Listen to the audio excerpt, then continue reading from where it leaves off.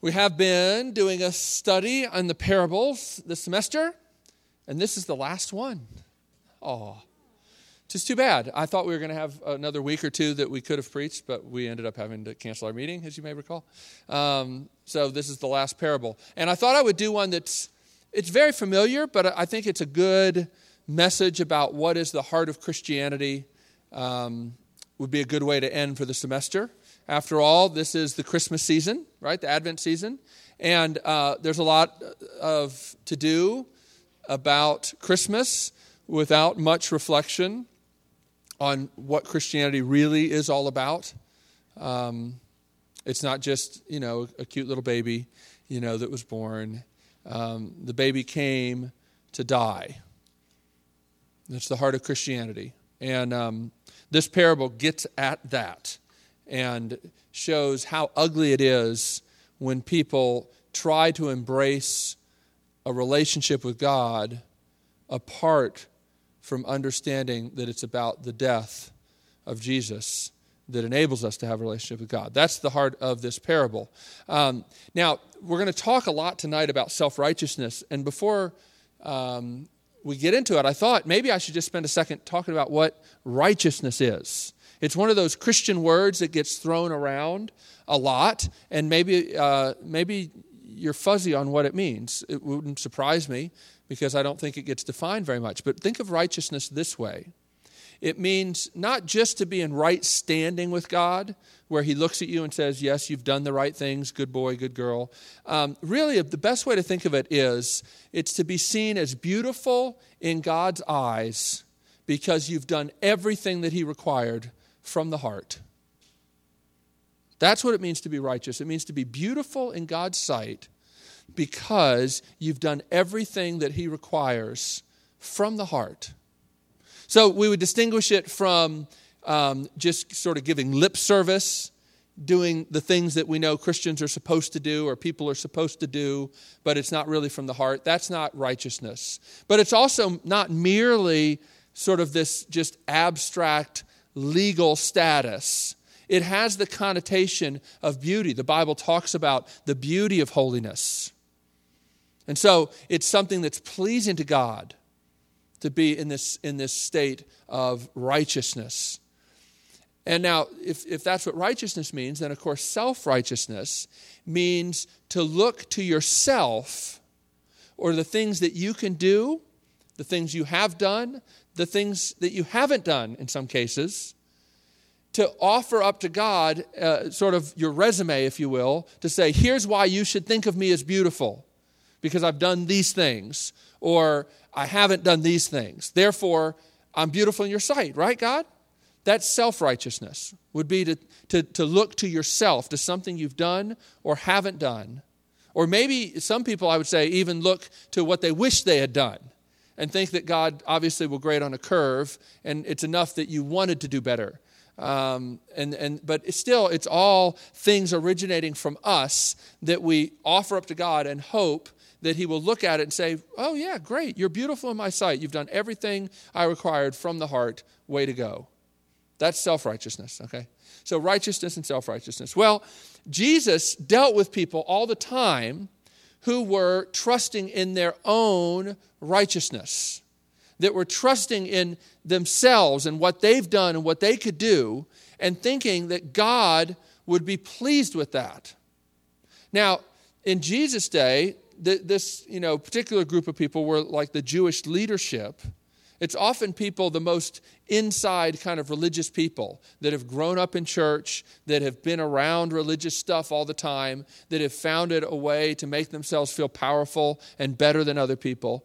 These are the kind of folks that in Jesus' day were always getting into arguments with Him because of debates about where righteousness had to come from. Now here's the thing. Everybody knew that they needed to be righteous in God's sight.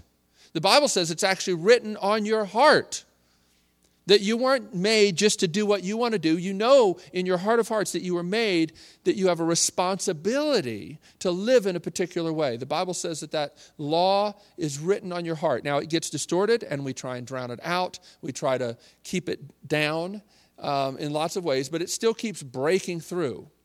And so everybody has this problem of knowing that they need to be beautiful. They know that they need to be beautiful. It's the theme of so many movies, so many songs, this universal desire, and I would say lust, to be beautiful in the eyes of another. And, you can try to turn it off. You can try and say, well, I don't need that. I don't need anybody to like me. I don't need anybody to love me. I don't need anybody to think that I'm beautiful. But the fact is, you were made for that. You were made for that. And it's not enough. You can tell yourself all you want that I don't need to be beautiful, I don't need to be beautiful, I don't need to be beautiful. But the fact is, you're hardwired by God to bask in his approval and to hear him say, you are beautiful and I'm in love with you. It's what the Bible says human beings were made for. And if we reject that, or we try to sort of, deny that part of who we are, it keeps surfacing in all kinds of interesting ways. If we're not getting it in this sort of relationship with God, right, in the vertical, then we'll look to horizontal relationships or things to try to get this need to be seen as beautiful met. And this is what the Bible says is so much of what's wrong with our relationships. See, here's the thing. God created you not just to be in a relationship with him, but with other people. And relationships can be a wonderful thing. The problem is when we put too much weight upon them because we demand from them things that we can only fully get from God. Like the ultimate, you're beautiful and I love you. It's wonderful to hear that. It's wonderful to stand, in the front of a church and hear somebody make those kind of vows to you when you get married, right? But even that is not enough. You are made for something even bigger than that, right? So this issue of righteousness, it's not just a religious problem. Well, in a sense, it is a religious problem, but it's not just a problem that people who are trying to be religious have. It's a problem that everybody has because everybody is incurably religious, even if they don't call it that. Because every one of us has to deal with the issue of beauty and the need to be seen as beautiful. That's the context for this parable, actually. And Luke makes it very clear why Jesus tells this parable. Look, if you will, in Luke chapter 18, start at verse 9. Jesus tells this story, and Luke tells us the context, which is important, so we'll start with that. To some who were confident of their own righteousness and looked down on everybody else, and those two things always go together, as we're going to see. To some who were confident of their own righteousness and looked down on everybody else, Jesus told this parable. 2 men went up to the temple to pray, one a Pharisee and the other a tax collector.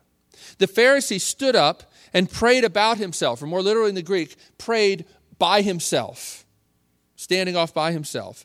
God, I thank you that I am not like other men, robbers, evildoers, adulterers, or even this tax collector.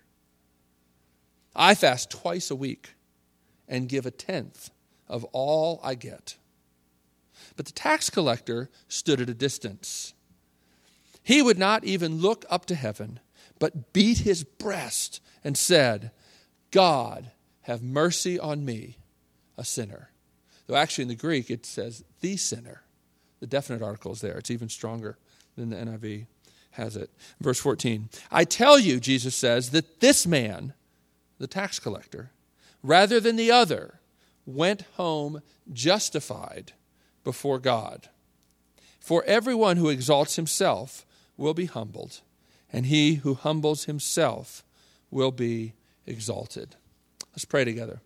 Lord, we do thank you for your word. We thank you for this story. We thank you that you are going to help us tonight to see self-righteousness for what it is. Help us to see it in ourselves, that we could turn from it and turn to you, the only righteousness that works, the only righteousness that's truly beautiful. We pray this in Jesus' name. Amen. Self-righteousness is devilishly difficult to diagnose. It's difficult to diagnose. But one of the ways you know that it's working in your life is when you look down on other people. And I think, if you want to get at this, if you want to say, well, I'm not really a very self-righteous person, all you have to do is think about, who have you been critical of? What have you been critical of this last week or even today? People bug us. They annoy us. We think that they're wrong. We're impatient. We criticize. And almost always that criticism is at the root connected to our pride. To our pride. Now, it's difficult to see it. Not very many people go around and say, well, I'm self-righteous. Yeah, I am. You got me. Though Christians, if you've been around church very much, you know that you're supposed to agree with the fact that you're self-righteous, right? Because the Bible says that we shouldn't be self-righteous, and so most Christians feel guilty, and so they figure, well, then I must be self-righteous. But it's difficult to actually own it and say, yes, I am self-righteous, and here's where I'm self-righteous. Here's what I'm trusting in. Here's this ugly, thing that I'm offering up to God, hoping that he's going to think it's beautiful. Yeah, here it is. It's difficult to diagnose in yourself. And so Jesus gives us this picture. And this picture here, there's all kinds of clues that I think will help us see what self-righteousness is and even be able to examine ourselves by this picture.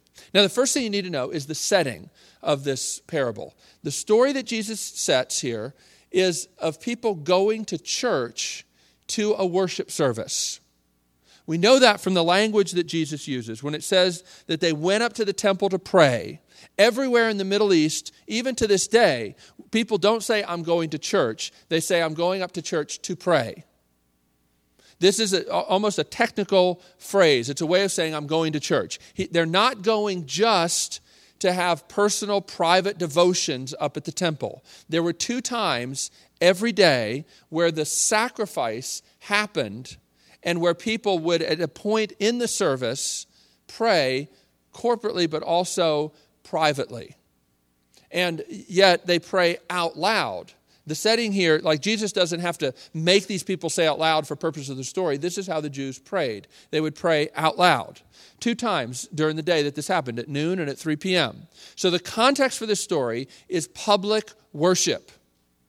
It would be like, going to church and having a time where, in some churches do this. Sometimes the church I attend, we do this, where we'll let people just be able to speak out prayers and everybody can hear.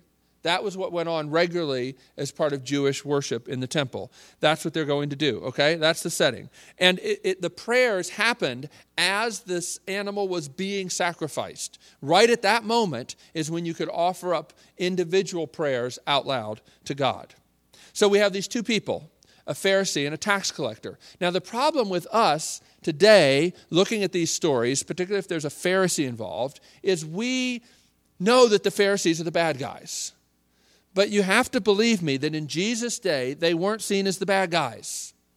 The Pharisees were well respected because they were the ones that really, really cared about God's kingdom and God's ways and God's holiness. They were the ones who really were not content with what was wrong in the world. Right? Much like you guys.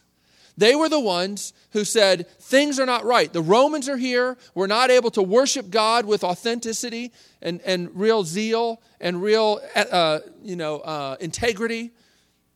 So we're going to do it anyway on our own and hopefully be an example to sort of call other people to want to live lives that are more courageous and more sold out for God. That's who they are. Most people deeply respected them. Now, a lot of people sort of put them on a pedestal and thought, we can't be like them, though a lot of people were attracted and drawn into their party. Jesus says at another point in one of the Gospels that the Pharisees were very evangelistic, that they were very zealous to win converts. He says, I commend you for that. The problem is you make them twice as much sons of hell as you are. But at least you're evangelistic. You're trying to spread this movement. And people were really intrigued and attracted to them. We must not just dismiss them as hypocrites too quickly. As a matter of fact, if you see this story and you read this story and say, well, boy, I'm glad I'm not like that Pharisee, do you realize you've become just like that Pharisee? Because he's the guy that stands up and says, boy, I'm glad I'm not like that guy. And we read the story and say, boy, I'm glad I'm not like that Pharisee. And we kind of are, just like that person. I would never do that. I would never stand up and pray and basically not ask God for anything, but instead preach a little sermon to this guy over here. But I bet probably some of you have done that. I know that anybody here who's been around Christians for very long has probably been in some setting where somebody prayed what was really a little sermon disguised as a prayer. Because Christians do it all the time, right? Where they sort of want to say, I was with these crazy kids, we were a bunch of immature kids in high school, and we used to do this sort of thing all the time, where we would, one guy would finish praying in our little group, and we would always end saying, and I pray that Joe will pray next, and then Joe would have to pray, because he just was prayed that he would pray next, right? Like, what? It's ridiculously stupid, but that's what this guy is doing. So, who are the Pharisees? They're not just to be seen as hypocrites. They're seen as very religious people. Everybody who heard this story would have been shocked at Jesus' conclusion. It would have whopped them right upside the head. What? This guy is justified? Not the Pharisee? Jesus, did you hear the story you just told? All the things that he does? I mean, look at his body language. He's so obviously concerned to not be defiled. He stands away from everybody else to make sure that he's not defiled by somebody who hasn't obeyed all of the laws of ritual cleansing and eaten the right things. He's very concerned about holiness. He listened to his prayer. He rehearses some of the things that he's doing. He's obviously really sold out for God. I mean, listen to this. See, he says things in his prayer that are so over the top of what even the Bible asks you to do. And the Bible asks for some pretty strong things. But you do know, actually the Old Testament law only required Jews to fast one time a year. They're only required to fast one day on the Day of Atonement. The only time they were required to fast. The Pharisees said, well, there's 3 major festivals in the Jewish calendar every year, and we should fast 2 days before and 2 days after. So they upped it from 1 day to 12 days. But this guy says, what? I'm not like other men. I fast twice a week. The Old Testament law said that you need to give 10% of certain things. The Pharisees in Jesus' day and some of the rabbis had said, well, basically anything that you grow that you have to kind of watch over and wait for, you should probably tithe that. But this guy goes farther than that and says, I give 1/10 of everything I get. Again, beyond what the law said that he needed to do.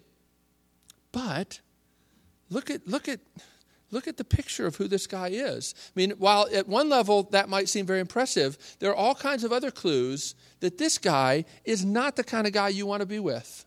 He's not the kind of guy you'd like to hang around with. I mean, look at him. What's amazing is how blind he is to his arrogance. Because self-righteousness is often subtle, and we don't see it. But his body language, start with that. He stands by himself. The NIV says he prays about himself, and that's actually true too. It's sort of a double entendre. He does pray about himself. He doesn't really pray as a Jew would normally pray. There were 3 things that the Jewish rabbis in the first century said your prayer should include for it to be a real prayer. 3 things that prayer could be about. You could thank God for his gifts. That was an appropriate kind of prayer. You could ask God to meet your needs. And then you could ask him for mercy. And this guy doesn't do any of that. He doesn't do any of the things. So this prayer, when you actually look at it, it isn't a prayer at all. Instead, it's, like I say, a sermon hidden in a prayer. He uses phrases commonly applied in the first century to tax collectors. They were seen as robbers, and in fact, most of them were. The way you got to be a tax collector in Roman-occupied Judea was you bid for it. The Romans would sell off the right to be tax collector for a certain area. They would sell it to the highest bidder. And then you were required as the tax collector to give Rome a certain amount of money that they deemed was the appropriate amount of tax to come from that area. But you were free to charge the people in that region whatever you wanted. All you had to do was make sure that Rome got what Rome expected to get. But you could ask for whatever you could get. And you could use the force of the government to get it. So yeah, they weren't good guys. They were crooks. They were robbers. Everybody knew it. But what's interesting is this guy goes beyond that and calls him an adulterer. There's no evidence that this guy is an adulterer. It's very much like the parable of the prodigal son. You remember that the older brother says to the father that the younger son squandered his living, squandered his inheritance on prostitutes. But the text never says that. The older brother made that up, just like this guy makes it up. It is interesting how self-righteousness begins to sort of look for, even make things up sometimes to criticize other people, right?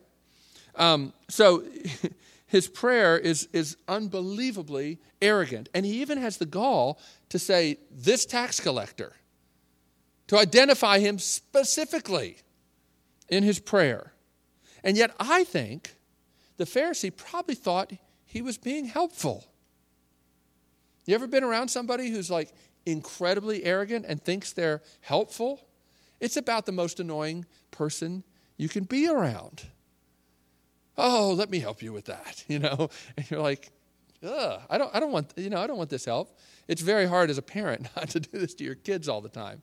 But I see it sometimes. You're like, I don't need help. I don't need your help. This guy thinks he's being helpful. He's so completely out of touch with who he is, it's frightening. But this is the way of self-righteousness. It's often so subtle. We often think that we're being helpful when we actually are being so offensive and ugly. What's he trusting in? Well, he tells God what he's trusting in. We don't have to guess. He's trusting in the fact that he goes above and beyond what was required. He goes above and beyond what was required. If anybody could be justified, if anybody could be seen as righteous because of what they did, this would be the guy. He would be the guy. Now, I want to draw you back to this verse 9, where he says, Luke tells us the context, to some who are confident of their own righteousness and look down on everybody else. Jesus told this parable. Because I think, one of the ways that I found it helpful to think about self-righteousness or to see self-righteousness in myself is to think about, where am I being critical? Where am I being critical? Now, the hard thing about this in our day and age, we live in a world that so much preaches this message of pluralism, that there is nothing that's really true or right, that everybody's opinions are just as true as everybody else's. And I think that in response to that, it's made it even more difficult for Christians to find a way to say, yes, this is true, but that doesn't mean that I'm better than you. It's very difficult. I mean, Paul actually goes so far to say in 1 Corinthians chapter 5, and a lot of Christians are shocked to find that this is in the Bible, but the Apostle Paul says, what business is it of mine to judge those outside of the church? And yet, I don't know about you, but I think most people who are outside of the church, if you ask them what do they think the church thinks about them, they would say, well, they judge us, right? What does the church generally portray to people who are outside of the church? Well, we do things like boycott this and that. We, stand up and protest this and protest that. Constantly judging those who are outside of the church. Even though Paul, the Apostle Paul, says it's not his business, his job to judge those outside of the church. The self-righteousness is so damaging to the church's witness in the world. It's probably been very damaging to most of you. I think it's not just people outside the church. I think it's people inside the church that wonder whether they really want to be a part of it. And so you have this weird situation where people say, well, I like Jesus, but I don't like the church. Now, biblically speaking, that's a bizarre thing to say. It's a bizarre thing to say, but you can understand why people feel compelled to say that. It's because I don't like the way Christians are. I like Jesus, but these Christians, I just don't know what to do with it. They're always judging and being critical and whatnot. And I'm telling you, this self-righteousness can even be about the silliest sorts of things. Think about the bands you like and why you like them. I love this quote from Chuck Klosterman. He's one of my favorite writers. He's, I think, one of the most perceptive critics about popular culture, not just music. He also writes for Sports Illustrated. But in his book, Sex, Drugs, and Cocoa Puffs, which is a riot and very profound insights about human nature and pop culture, he says this: the most wretched people in the world are those who tell you they like every kind of music except country. Now, did you do that when you moved to Nashville? When I moved to Nashville from Berklee College of Music, and I was this jazz snob, and I was going to come down here and work in a recording studio, I swore to everybody that I was never going to like country, right? And then I married Wendy, and I started to have to listen to some country, and said, well, that isn't so bad. I actually worked with a few artists that were really good, and it was hard to deny. And now I kind of like, well, if it's old country, but as the quote says, is going to show you why that's funny. Listen to what he says. The most wretched people in the world are those who tell you they like every kind of music except country. People who say that are boorish and pretentious at the same time. All it means is they've managed to figure out the most rudimentary rule of pop sociology.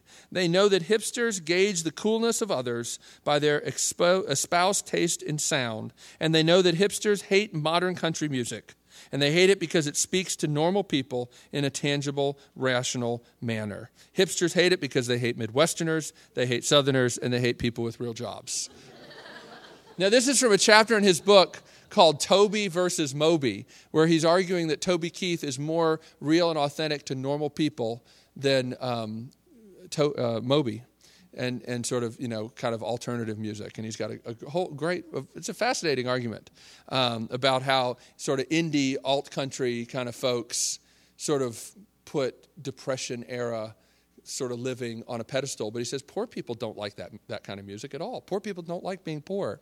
They don't think that it's romantic the way, rich suburban kids that, do sort of alt-country think it is. It's really, anyway, it's fascinating. But even about music, we can be righteous, or, we can have Mac righteousness, right?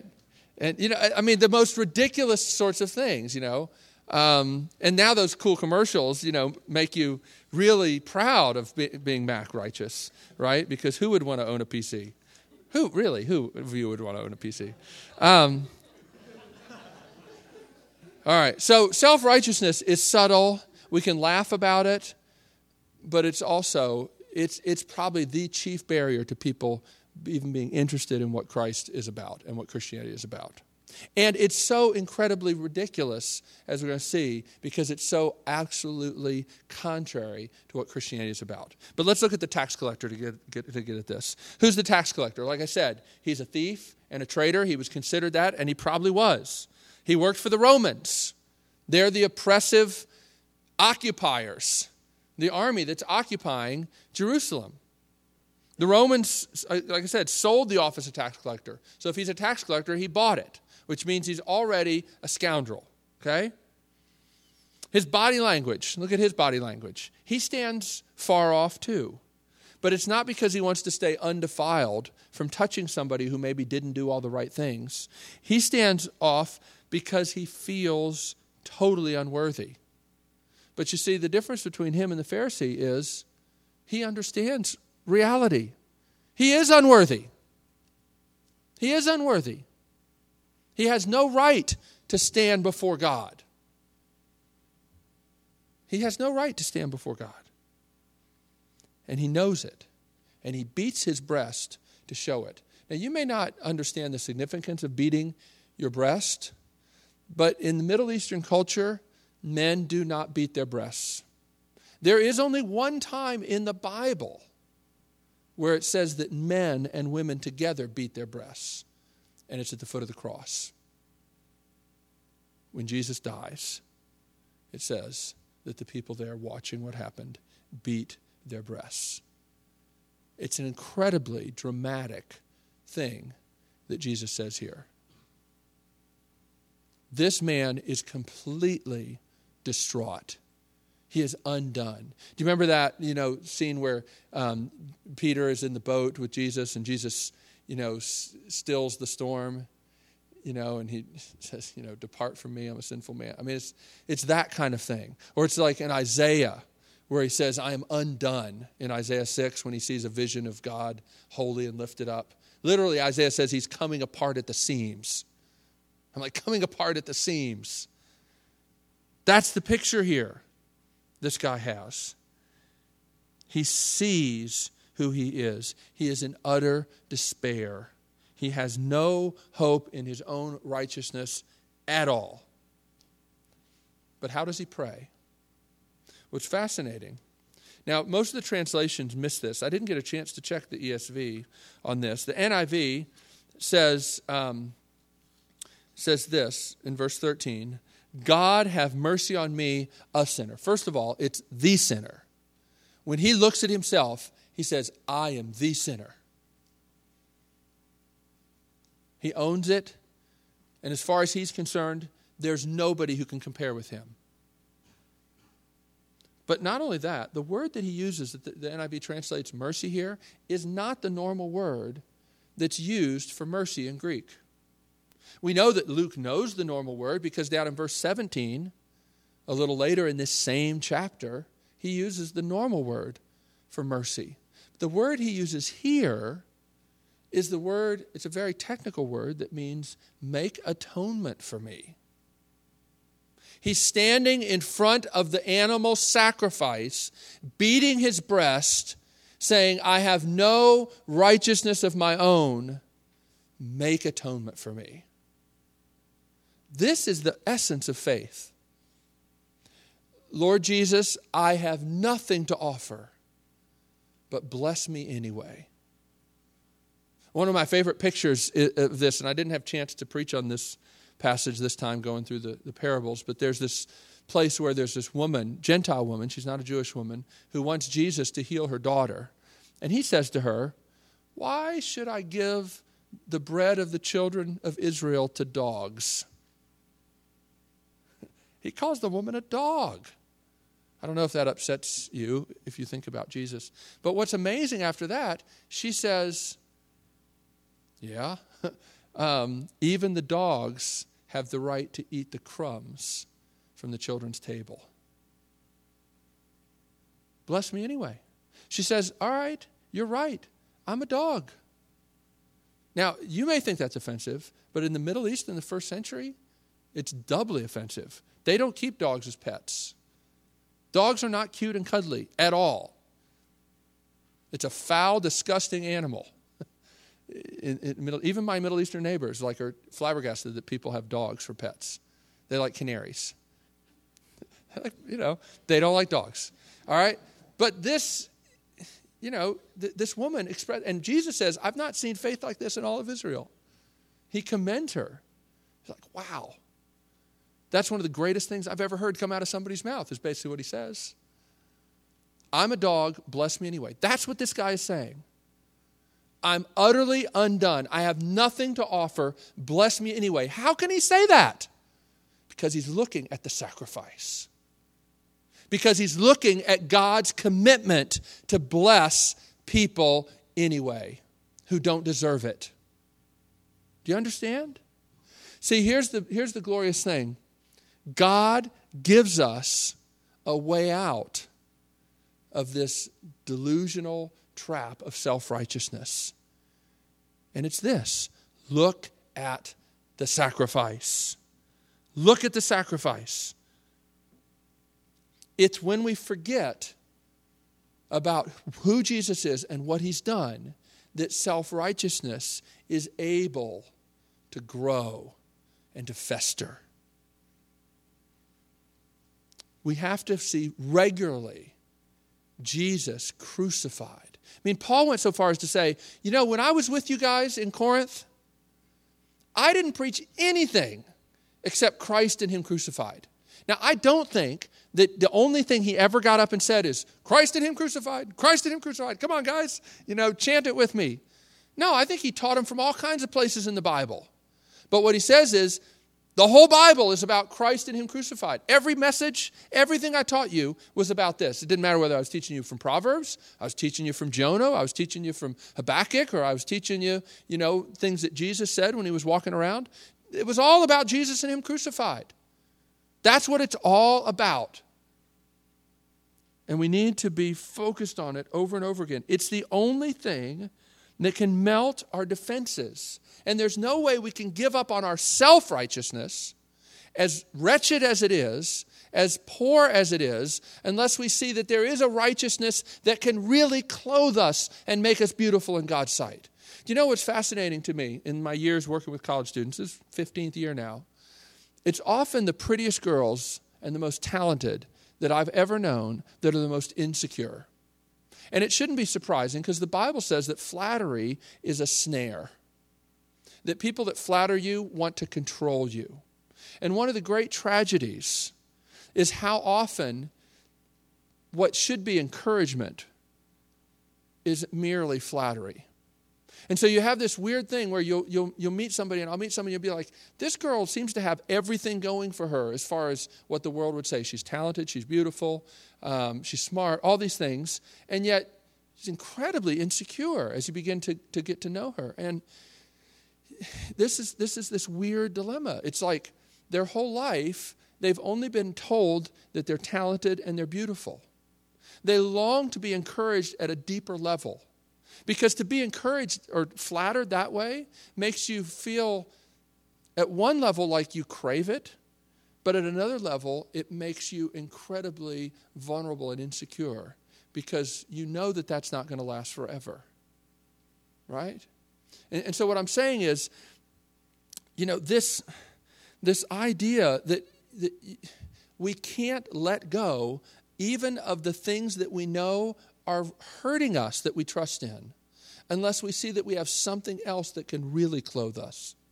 In other words, even if you despise people flattering you, you can't give it up unless you have something more substantive to take its place. You may even despise people that tell you that you're beautiful, or tell you that, you're talented.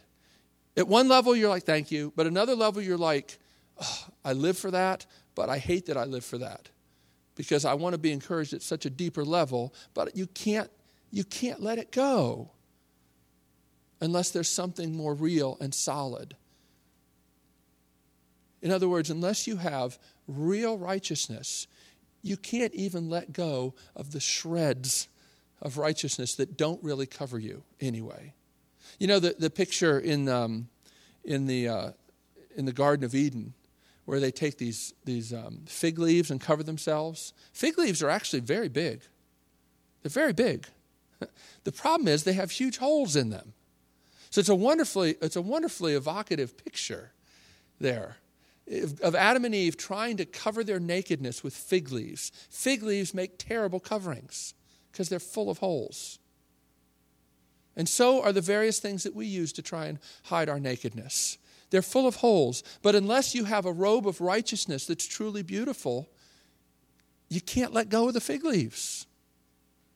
And so the only way out of the trap of self-righteousness, even when you see it, is the robe of righteousness that comes from Christ, His righteousness. Anything that we look to for righteousness besides Jesus, guys, is a rival to His righteousness. And it's, of course, always the good things that we turn into rivals for Christ's righteousness. There was a great revival that happened in this country and in England and a lot of places in the 1700s. It was called the Great Awakening. A man named George Whitefield was greatly used of God during that revival. And one of his sermons, there's actually not very many of his sermons that have come down to us from that time, but one of his most famous sermons, he says this. It's fascinating. He says that Christians are people not just who repent or turn away from their bad deeds. Christians are people who turn away from their good deeds. That you can't really have peace with Christ until you reject your own righteousness. This is the way he puts it. He says, before you can have peace in your hearts, you must not only be sick of your sins, but you must be made sick of your righteousness. of all your duties and performances. There must be a deep conviction before you can be brought out of your self-righteousness. It is the last idol that is taken out of your heart. The pride of your heart will not let us submit to the righteousness of Jesus Christ. If you've never felt a deficiency of your own righteousness, you can never come to Jesus. There are a great many now that may say, well, we believe all this, but there's a great difference between talking and feeling. Did you ever feel the want or the lack of a dear Redeemer? Did you ever feel the deficiency of your own righteousness? And can you now say from the heart, Lord, thou mayest justly damn me for the best duties that I ever did perform? If you are not thus brought out of yourself, you may speak peace to yourselves, but yet there is no peace. So our righteousness can be the barrier to peace, because it's the thing that keeps us from fleeing to Jesus, beating our breasts and saying, I have nothing to offer you, but bless me anyway. Not only that, but even beating ourselves up can be a rival to Christ's righteousness. Listen to this quote from Charles Spurgeon, the great Baptist preacher. He says, your healing is in his stripes, Christ's stripes. He means the lashing that he took, and not in your own, in his griefs and not in your griefs. I implore you, do not make your repentance into a rival of the stripes of Jesus, for so it would become an antichrist. When your eye is full of tears, look through them to Christ, whom you may see whether your eye be wet or dry. In the Christ on the cross, there are 5 wounds, but you have not to add even another one of your own to them. In him and in him alone is all your healing, in him who from head to foot became a mass of suffering, that you, diseased from foot to head to foot, might from the crown of your head to the sole of your feet be made perfectly whole. What he's saying is, don't think, it's like sometimes we get in this thing where it's like, okay, I know that I've done the wrong thing, but I'm not going to go to Jesus for forgiveness. Instead, I'm going to beat myself up so that maybe God won't have the heart to make me feel bad. Do you see what that is? That's making your own stripes, your own beating up of yourself into a rival for Christ's righteousness. Thinking that you need to feel really bad for a while before you can expect to be forgiven is deeply offensive to Christ. I think in some ways one of the keys to ask yourself, do I really understand the gospel, is how quick can you go from seeing your sin to running to Jesus? Do you feel like you have to sit in your guilt for a while and wallow in it before God really will forgive you? Then you don't understand the righteousness of Jesus. The picture we have here, the picture we're encouraged to embrace, is I have nothing to offer. Bless me anyway. And as we see the sacrifice of Jesus, we know that there's not anything else that needs to be done.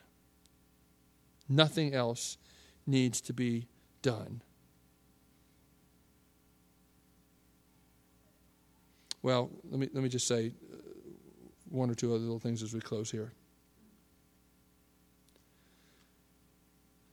Have you ever seen your sin as overwhelming? Now, here's the thing. For some people in this room, what you really need, is to see that I really am a sinner and that I really need forgiveness. You really need to see that your righteousness is repugnant to God. Because what it says to him is, Jesus, your death was not needed. Some of us need to wrestle with that. That when we trust in our own righteousness, what we're saying to Jesus is, who needs you? Who needs your death? I can take care of this problem. But for others, Maybe you see your sin very clearly. And what you need to see is that Jesus is sacrificed. And Jesus is the one who has done everything so that you can say, bless me anyway, and he will. Not because you're so sorrowful over your sin, but because Jesus' death was all that was required. Right? The only way that you're going to be able to let go of your righteousness, even the righteousness that you know in your deepest part of your soul isn't working, is if you see Jesus. It's why we sing these hymns. It's why we gather together, so that we can see that Jesus lived and died in our place. Jesus even lived and died for Pharisees and for self-righteous idiots. That's good news. It's good news, right? I don't care how self-righteous you are. You can't out-sin the love of Jesus. You can't. I mean, this tax collector was a wretched guy, and he went home justified. That word justified it's connected to righteousness. Connected, right? The same root word. And it means that he went home beautiful in God's sight, being seen as somebody who had done everything that God required from the heart. Guys, do you know the joy that comes from that?